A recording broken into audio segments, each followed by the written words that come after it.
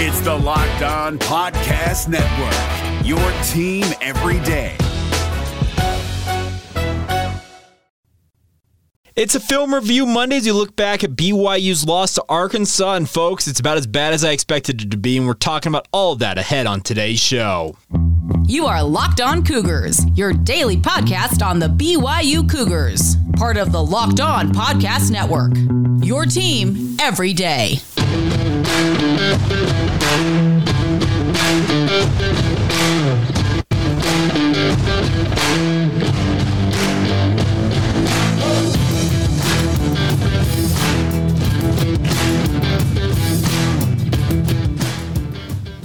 What's up, everybody? I'm Jake Hatch, your host here on Locked On Cougars, your resident BYU insider. Thank you for making Locked On Cougars your first listen of the day. Always appreciate you guys checking out the show, whether you listen to it in the regular podcast form or if you happen to be watching us on YouTube. Thank you all the same. Our goal here, simply stated, is to make you the smartest BYU fans in the room by giving you all the news and notes you guys need to know about as a Cougar fan out there. And we're very proud to be part of the Locked On Podcast Network, where, of course, the motto is your team every day. All right, so let's talk a little bit about BYU's loss to Arkansas. I know there's a ton of frustration out there, and who knows ultimately what's going to be the outcome of that horrendous defensive performance. We're going to get to my notes here in just a moment, but I wanted to start by talking about the fact that a lot of you out there, trust me, our YouTube comments, social media comments, there's one very common theme, and it's something that came out in our postcast as well, is that there's the whole fire Tuiaki, fire Lamb, fire somebody, do something. I get all of that frustration, and I do agree that something needs to change because, frankly, the defensive performance has not been good enough. So I understand the frustration there, but let me also caution you that I don't necessarily expect wholesale changes for this staff, at least at this juncture. I could be completely wrong. We could be talking tomorrow, and Kalani Sitake could come out today during his media availability and say, I've decided to relieve so-and-so from their duties, and I've decided to make a change. That could happen. I'm not betting on that. So, all right, so let's first off start off with, how about the good? Let's start off with that. We'll start off with the good because my good, bad, and the ugly that I typically have done with these Film Review Mondays, the bad and the ugly is chock full of notes. So the good, start off. Keenan Peely, his strip and recovery of that fumble early on in the first quarter was actually a phenomenal play, considering he was being held almost the entirety of while he was making that play. He stripped that ball seemingly with one hand, falls on the ground, then scoops it up and gets it under his belly there to get the fumble recovery. A huge play. The bad part about that, BYU did not capitalize on that turnover. Arkansas in this game won the turnover margin 3-1, which is a +2 in the turnover margin, and they scored 14 points off of those turnovers. BYU, on their one turnover, 0 points. That was a huge, huge key in losing this game. Coaches will tell you all of the time, losing the turnover margin, more often than not, will indicate who the winning team and losing team of any game is going to be, and BYU lost it, and they lost it in pretty epic fashion, if I'm being honest. All right, other good things. Jaren Hall, very, very good, folks. We're watching a guy who is on his way to the NFL. I know that some of you out there saying that he should come back for another year. Folks, this is a 24-year-old man who is going to be looking to cash in on his opportunity to provide for his family long-term after this upcoming season. I would enjoy it while it lasts because it sure looks like he's on his way to the NFL. His arm, despite having a bad shoulder, and I can tell you, folks, he has got an injured shoulder. You saw it get injured once again in that game on that hit he took right on it. He battled through it, and frankly, I'm stunned that his arm looked as good as it did because it was a phenomenal performance from him, and it could have been even better had BYU had some more opportunities and not lost those turnovers especially. Next thing, Puka Nacua remains just an absolute sensation, folks. It's crazy to think about. It took 7 games. Obviously, he didn't play for, 3 of those games this season for him to finally get his first receiving touchdown. Yes, he got his first receiving touchdown on that kind of that slant and go pattern, play action, RPO, whatever whatever you want to term it. That was his first receiving touchdown of the season. He's been absolutely marvelous. He was BYU's pseudo Deebo Samuel out there, lining up in the backfield, taking handoffs from Jaron Hall. It was actually really good to see him being used in a myriad of ways, and it continues to have that multifaceted role for BYU's offense. And what I love about Puka is he's a guy that I think opposing teams look at, okay, this guy's a receiver, he's a prima donna, he's going to be soft. And what does Puka do? He goes out, he seeks contact. That's what I love about Puka. I know that he has some injury concerns, I get all that, but this is a dude who does not mind the physical part of the game, and that's one thing that I really, really like. His running mate out there, wide receiver right now, Cody Epps, is just absolutely phenomenal. I think it was his sixth straight game scoring a touchdown in this one. He is burst onto the scene. Chase Roberts was the star of the Baylor game, but hasn't Cody Epps in most of your minds and my mind really surpassed him right now? Cody Epps is just a phenomenal route runner, is an incredible player with the ball in his hands after he makes the catch.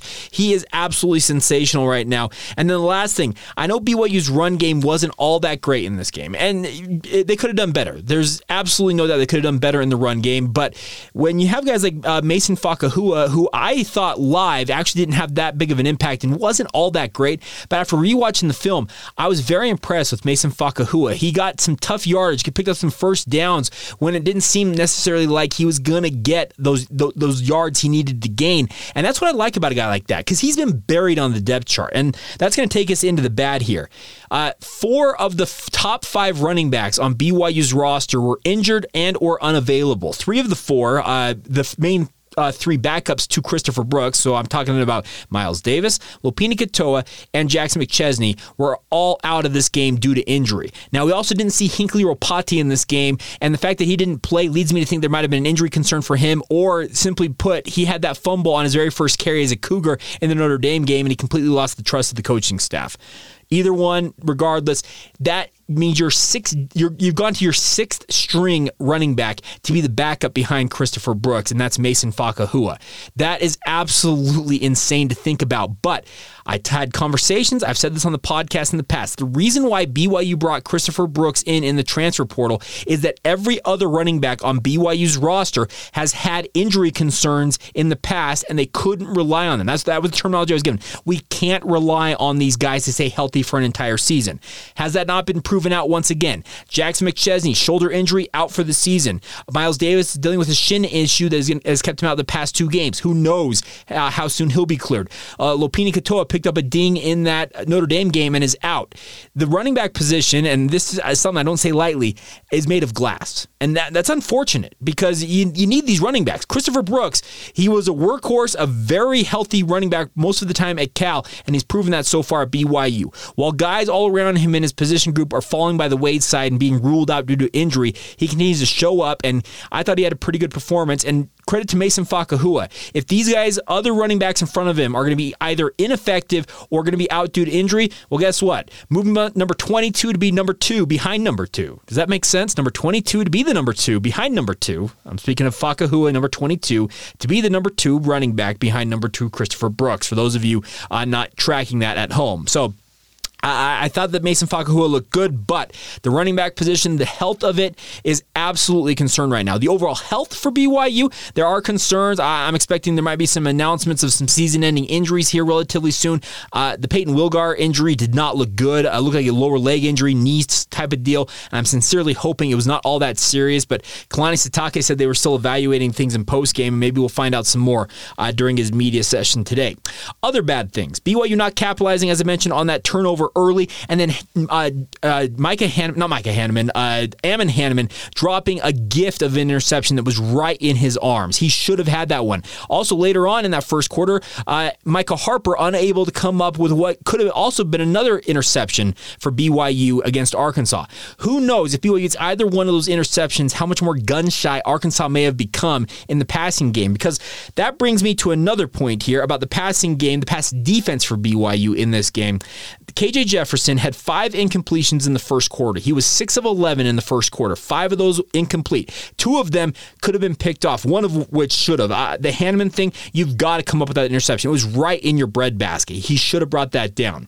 So, 6 of 11 after the first quarter, just a shade over 50%. The rest of the game, folks, he went 24 of 29 the rest of the game. That is 82.8%. KJ Jefferson is not that great of a quarterback, and what I mean by that is he's not an elite passer. He could become that one day, but he is not that. But BYU made him look like he's darn near Tom Brady out there. He was sitting in the pocket, all comfy and cozy, got his blanket and his hot cocoa back there, and he's like, all right, we got 1,000, 2, 1,000, 3, 1,000, 4, 1,000, 5, 1,000. Oh, there's a guy open. I'm going to sling the ball to him there.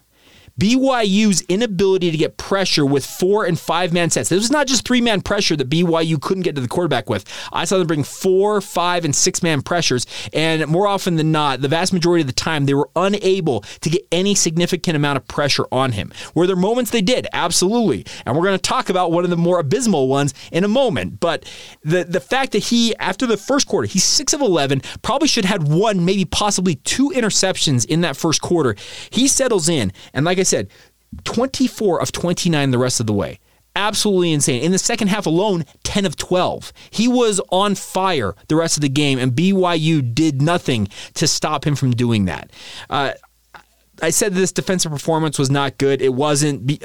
Arkansas, 12 of 15 on third down, and I'm telling you, I tracked the third down yardages. Yes, there were some shorter ones, the 3rd and 5s. You can pick those up, but we're talking 3rd and 11s, 3rd and 10s, 3rd and 8s. You've got to get off the field if you're BYU's defense, and they were unable to do it. And that brings me to that just absolutely inglorious moment.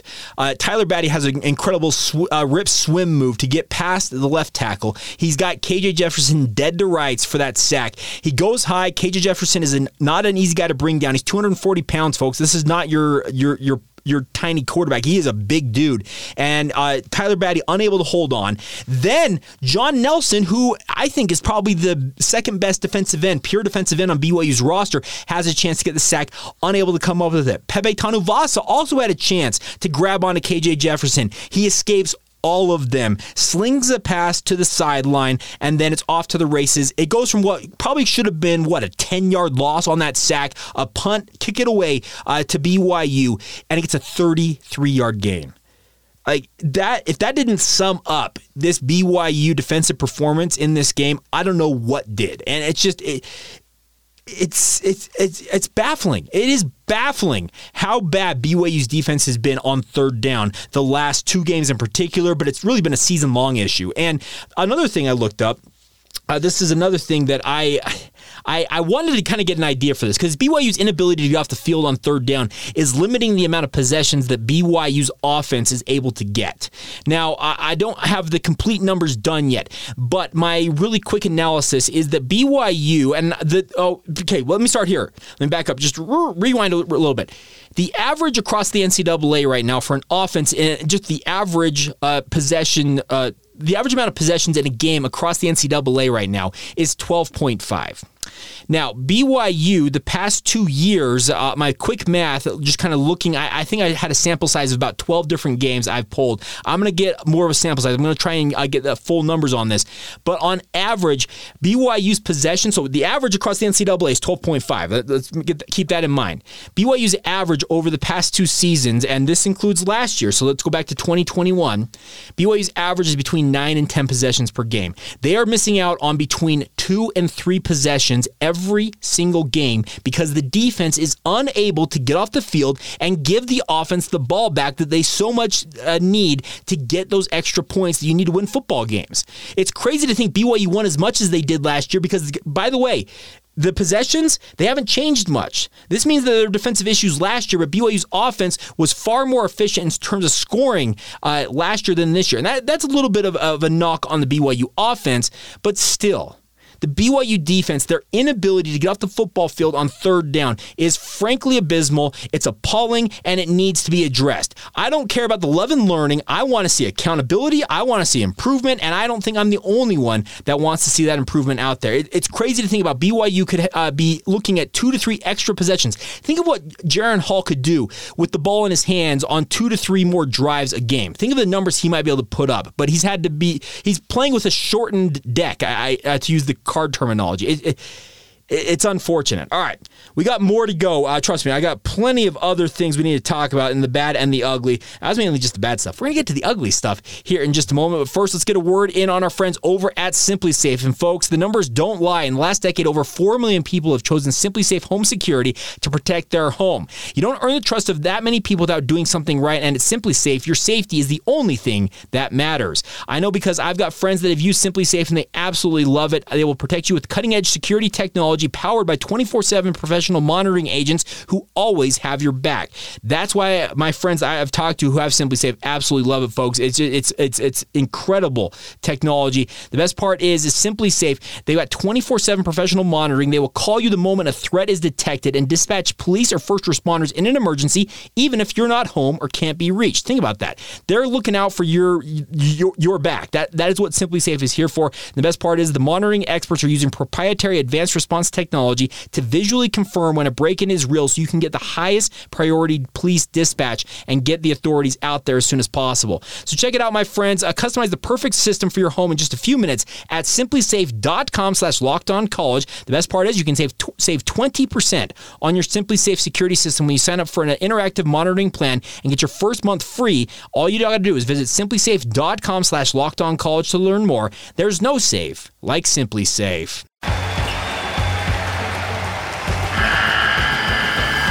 The NCAA tournament is almost here, and listening to Locked On College Basketball will give you the edge you need to dominate your bracket. So don't wait. Find Locked On College Basketball on YouTube or wherever you get your podcasts. Part of the Locked On Podcast Network. Your team every day. Thank you once again for making Locked On Cougars your first listen of the day. Always appreciate you guys checking out the show. It's so much fun to talk BYU, even though the Cougars are struggling right now. They're sitting at 4-3. They're licking their wounds. They've got to turn their attention to a cross-country trip this week against Liberty. But before we turn our attention here on Locked On Cougars to that, let's get to some more notes here coming off that loss after my film review of the Arkansas game. Now, other things that we've done the bad essentially. The ugly here. BYU's situational awareness is lacking, and it's still lacking in this game. Think about this. Arkansas so they get the two touchdowns, the two turnovers in the last 5 minutes and change of the first half. BYU ends up falling behind in those off those two touchdowns that Arkansas scored. That was the muffed snap, and we'll talk about that in a moment, just the abysmal nature of that. But also the interception by Jaron Hall. They score those touchdowns, and BYU gets the ball back with about 41 seconds in that half, and Jaron Hall's absolutely slinging the rock all over the field. You'd think, okay, you can move down the field here. What does BYU do? They run a first down play, and then they let not 10, but 15 seconds run off the clock before somebody on the sideline realizes, hey, we got a chance to score here. Let's call timeout. Ed Lamb is supposed to be this genius when it comes to clock management, in-game analytics, all of blah, blah, blah, blah. He's supposed to be the man on the job that has that down pat. And it was an absolute coaching failure to not have the guys, realize on the field that, hey, we have a chance to go get points, move down the field, act with a purpose. But instead, they look lackadaisical, out of formation, and then they're like, okay, we're moving. Oh, we got to go. Call timeout. You wasted 15 seconds. You can run 3 plays in 15 seconds in this era of college football. You wasted so much time. And you could have gone down there and gotten some points just before halftime that may have given you a little bit of extra juice going into the halftime locker room, and then you also get the ball coming out of the second half. Those are critical moments that you mucked up, and that includes the players, the coaches. Kalani Sitake, he says the buck stops with him. He's got to be on top of that. This stuff is... This can't happen. This is stuff that you have to address, and it goes from the top down. Kalani Sitake's got to answer for it. Ed Lamb's got to answer for it. The offensive staff's got to answer for it. Jaron Hall, the offensive line, the wide receivers, the tight ends, the running backs, they've all got to answer for this. How in the world does nobody have the situational awareness to realize, you know what, we got a chance. We've been moving the ball really well. We can go get some points here. If the mindset had been, okay, we're taking a knee, we're going to halftime, okay, I can understand that. But BYU was running a play as if they wanted to move down the field, but they still wasted 15 seconds. Where is the know-how, the wherewithal, that situational awareness? Where is it? this team is just, it's mind-boggling, some of the just boneheaded nature of how things are going right now for the Cougars. And that brings me to Joe Tukuafu. And I don't mean to bag on a kid, but Joe Tukuafu, when I counted this, I timed it. There was 4 minutes between when they announced they were going to review the play, they went to the media timeout, and then 4 real-time minutes later, he goes out there on the field with no play call. Let's recall this. Kalani Sitake said there was no play call, and I confirmed that with some people inside the program. There was no play called on that 4th down. They were simply trying to bait Arkansas into jumping offsides and picking up the first down there. They were going to call timeout and probably punt it away in that scenario. You're on your own 34.5-yard line. You're in a bad field position. Like, going for it it's actually, the analytics say don't go for it. But what does Joe Tukuafu do? He snaps the football. Jaron Hall wasn't ready for it, and they end up giving the ball right back to Arkansas. Like, going back to that situational awareness, folks, like, this stuff is just, it's mind-blowing. It's damning in a way for these guys, because it just puts them in a very, very negative light. And I feel for a guy like Joe Tukuafu. And by the way, let me also say this. I sincerely hope that the move to put Joe Tukuafu as BYU starting center in this game was injury-related, because Connor Pay had been the guy for BYU at center most of the year. The only times he had been out is when Joe Tukuafu would spell him for a series or two here and there, and that had been very, very rare. I sincerely hope, and I don't have any confirmation of this, that Joe Tukuafu was put in a spot to be thrown in there because of Connor Pay getting injured potentially late in the week. Because the way Joe Tukuafu operated as a center looked like he had been very, very much thrown into that job late, was not necessarily completely prepared for the moment. And that's unfortunate for a young man like that. And Joe's not a young man, folks. He's nearly 25 years old. He said it on this podcast. We had him on last fall, and he said, by next year, I'm going to be 25 years old, Jake. It's crazy to think about. He's been around this program for a really long time. And for stuff like that to happen for that type of a guy, it's unfortunate, because he's got hopes of going to the pro ranks, but you can guarantee pro scouts are looking at his film saying, well, okay, I can't have a center who's having a brain fart of that magnitude in that circumstance. You cannot snap that football. There's literally no play called. The entire rest of the team's probably looking at him like, dude, what are you doing? There was nothing called there. Oh, it's bad. Also, another thing that's just ugly. BYU allowing way too many completions across the middle in that game. It was just abysmal. Safeties getting split. Linebackers getting too much space apart from each other. The middle of the field is supposed to be that place where wide receivers go across the middle and fear for their ribs. I know they've legislated a lot of those hits out of the game, the targeting, all that stuff, but the middle of the field is where it's supposed to be the toughest to gain yards. And I probably should have tracked this a little closer. I don't know how many times KJ Jefferson found wide open guys across the middle of the field, but it was way too many, and multiples of those were touchdowns.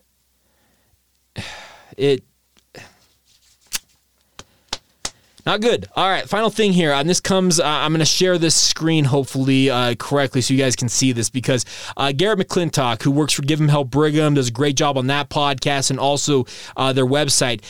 He put this out there, and I believe all of us need to see this. Now, let me also be very clear about this right off the top. I am not a huge fan of the hockey-style subs that BYU uses on defense. I think it causes guys, in some ways, to feel like they have to play like. I know the idea is, okay, they're going to play hard for the 2, 3, 4 plays that they're in there, and then we're going to get them out, get them back to close to 100%, and then throw them right back out there. I get the mindset of this.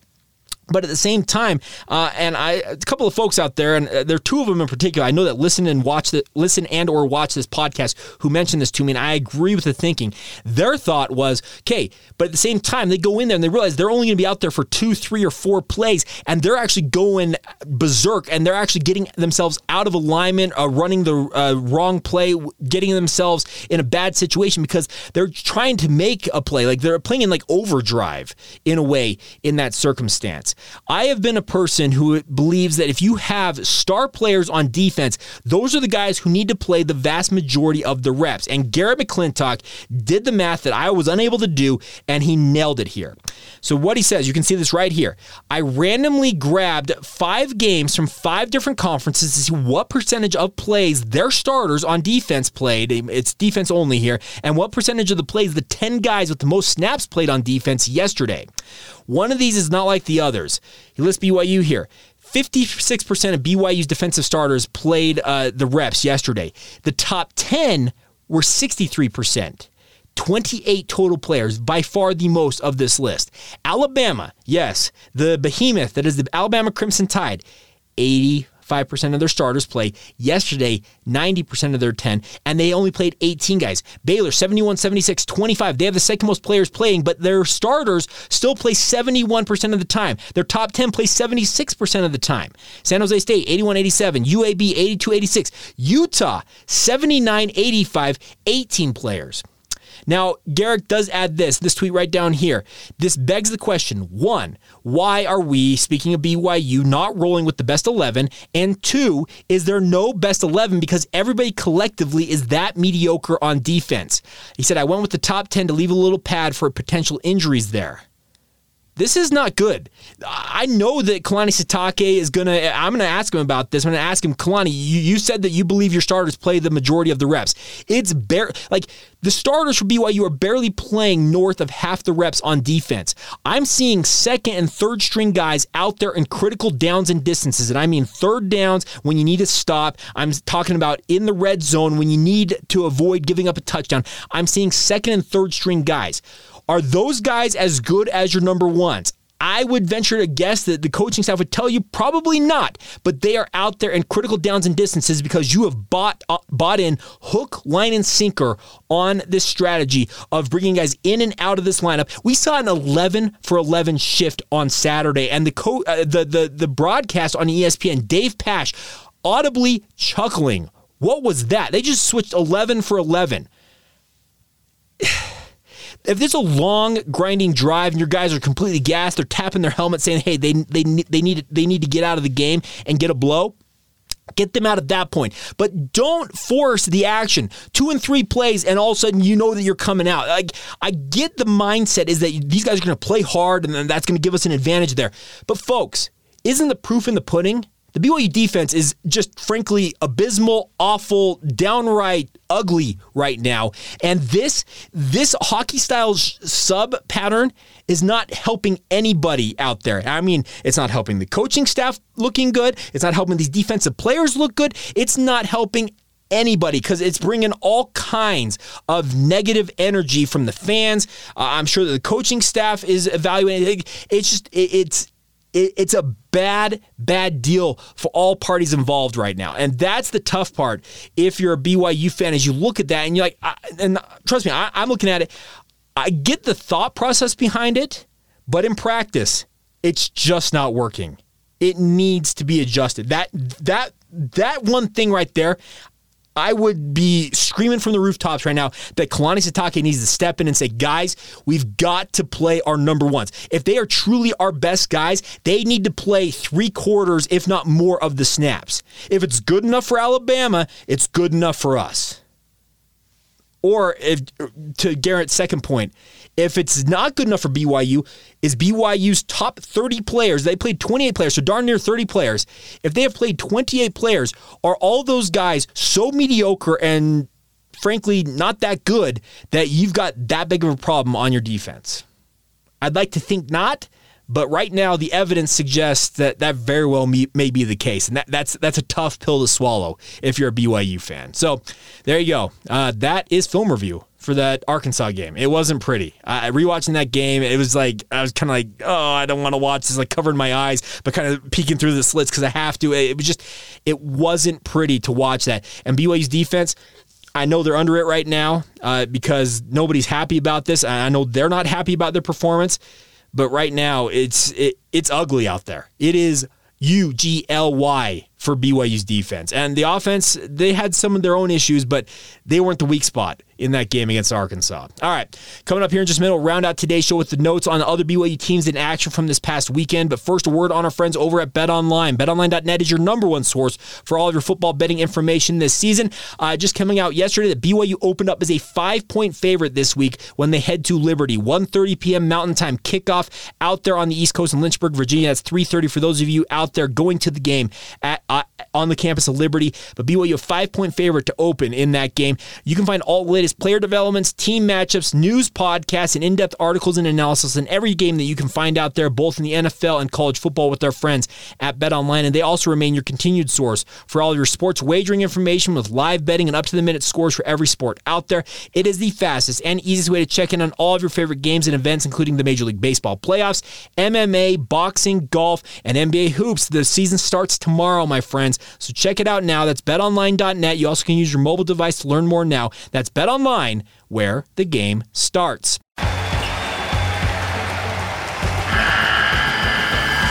The NCAA tournament is almost here, and listening to Locked On College Basketball will give you the edge you need to dominate your bracket. So don't wait.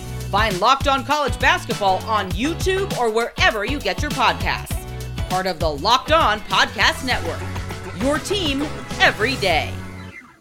All right, before we go here on today's show, let's recap everything else that happened in BYU sports over the weekend. First things first, the women's volleyball program had a up-and-down weekend. They opened the weekend on the road at St. Mary's with a 3-0 sweep of the Gales, but then they went to Stockton, California, played in the Alex G. Spanos Center, and BYU, really, really good all year long, suffered a crazy defeat, losing in 5 sets to the Pacific Tigers on their home turf. Now, you're probably wondering, okay, how good is Pacific, Jake? Well, let's put it this way. BYU was 7-0 in conference play leading up to that. They were tied with San Diego, who is now 8-0 and one game in front of BYU in the conference standings. The Cougars 14-4, San Diego 17-1. While Pacific, for those of you wondering at home, sits at 3-5 and in 6th place. Is that 5th place? Yeah, 6th place in the WCC. Apologies, 6th place in the WCC with a 3-5 conference record. And they're 11-9 overall. So they're a 500-ish team, and that's a rough loss for the women's volleyball program. They'll be looking to bounce back this Friday